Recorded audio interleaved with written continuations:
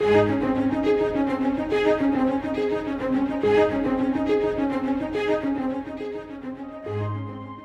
live in a very mobile world. Everyone is in a hurry to get somewhere. Throughout Scripture, God often taught people the greatest lessons along the journey. Today, we continue with Scott Pauley, our study through the great journeys of the Bible. Our prayer is that you will rediscover the adventure of walking with God.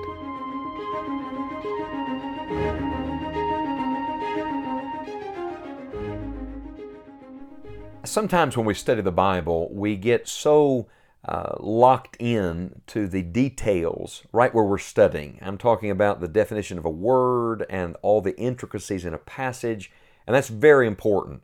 And I recommend that you study the words and the details. But sometimes we can do that so much that we miss the big picture, the broad themes, how things are connected in Scripture, how the Old and the New Testament work together. What one great author called the unfolding drama of redemption. And frankly, until you can get the bird's eye view, the big picture, you have a hard time understanding all of the parts, because all the parts make the whole.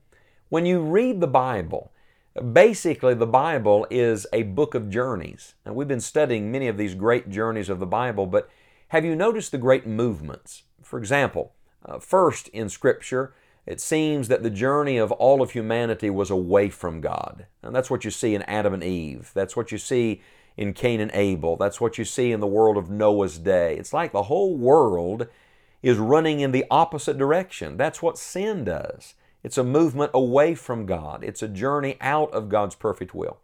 And then it's as if Scripture begins to shift as the Lord shows us that His desire is to bring all of humanity back into fellowship with Him, into a real relationship with God, back to Himself. That's really the story of the Bible. It's the story of salvation.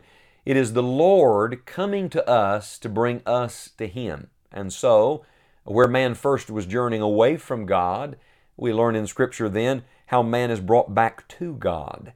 And that's beautiful, the journey to the Lord. Then when you come to the early pages of the New Testament, the church age, what does the Lord do? He sends the church back out.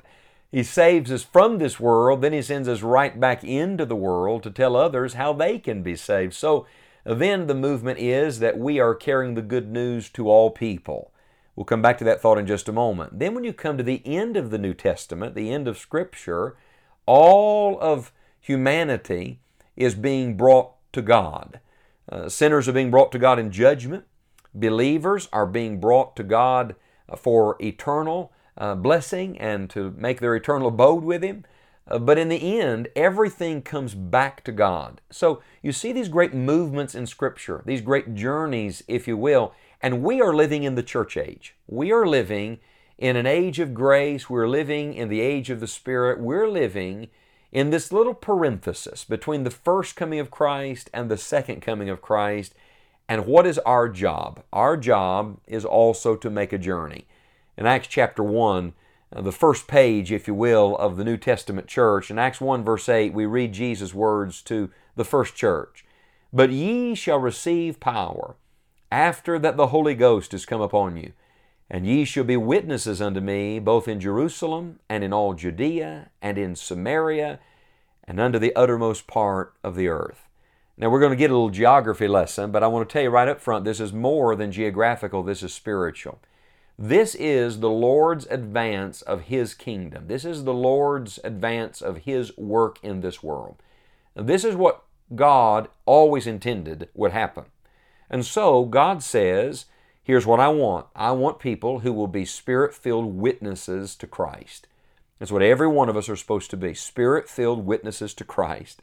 The Holy Ghost will come upon you. That happened first on the day of Pentecost. It happens now every time a believer comes to God through faith in the Lord Jesus. He's indwelt by the Holy Spirit. The Bible says if you have not the Spirit of God, you're none of His. So you receive the Holy Spirit on the day you receive the Lord Jesus as your personal Savior. The Holy Spirit is the Spirit of Christ. So the Holy Ghost comes upon you, and then the natural thing is you become witnesses unto Christ. You begin to tell others of the Christ who has changed your life. But now here's the journey. Notice this explosion of the gospel.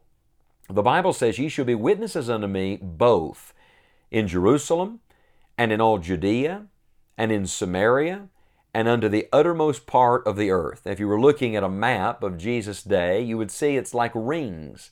Imagine ripples in a pond moving from the center, from the middle, all the way out to the farthest expanse. That's exactly what's described in Acts 1 verse 8.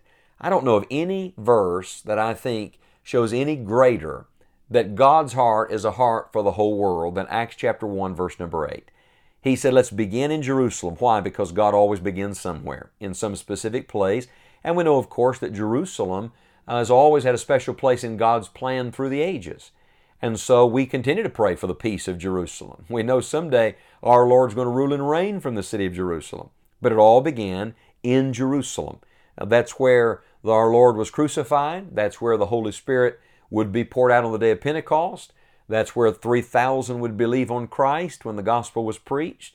That's where the first church would be located, in Jerusalem. But now watch. Though that's the place where He starts, it is not the place where it stops.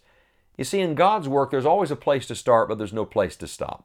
And so we move from Jerusalem to all Judea and Samaria. So now we're moving to the immediate area around Jerusalem, and then we're moving beyond to the general region, to the adjacent region, Samaria. You remember that the Samaritans were a despised people. I love this. The Lord is showing us from the very beginning that no matter what you think of people, God loves them. And no matter what some man's prejudice may be, God loves all people and wants all people to be saved and come to the knowledge of the truth.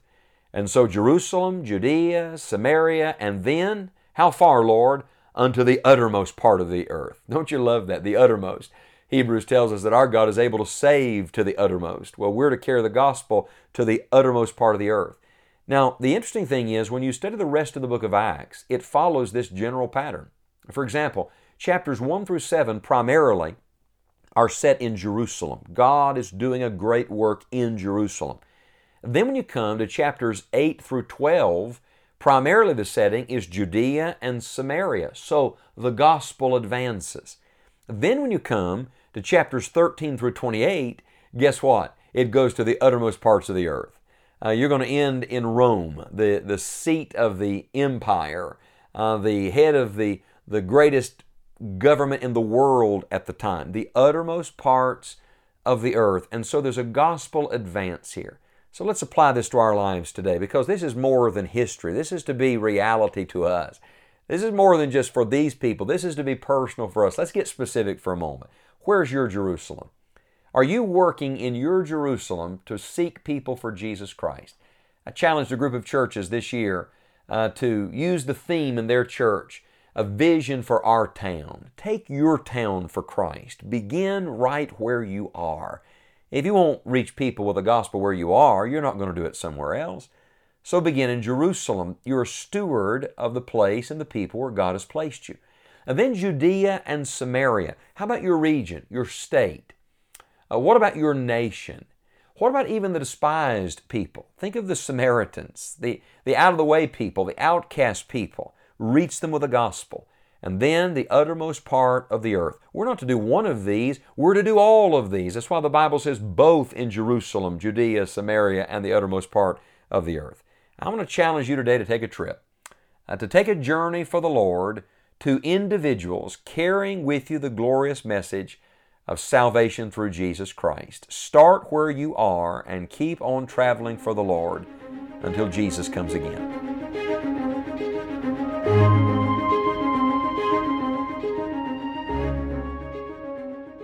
Thank you for joining us today for this time in God's Word. For additional messages, resources, and helps for your Christian life, visit us at scottpauley.org. We hope you will share the broadcast with a friend and plan to join us again next time on Enjoying the Journey.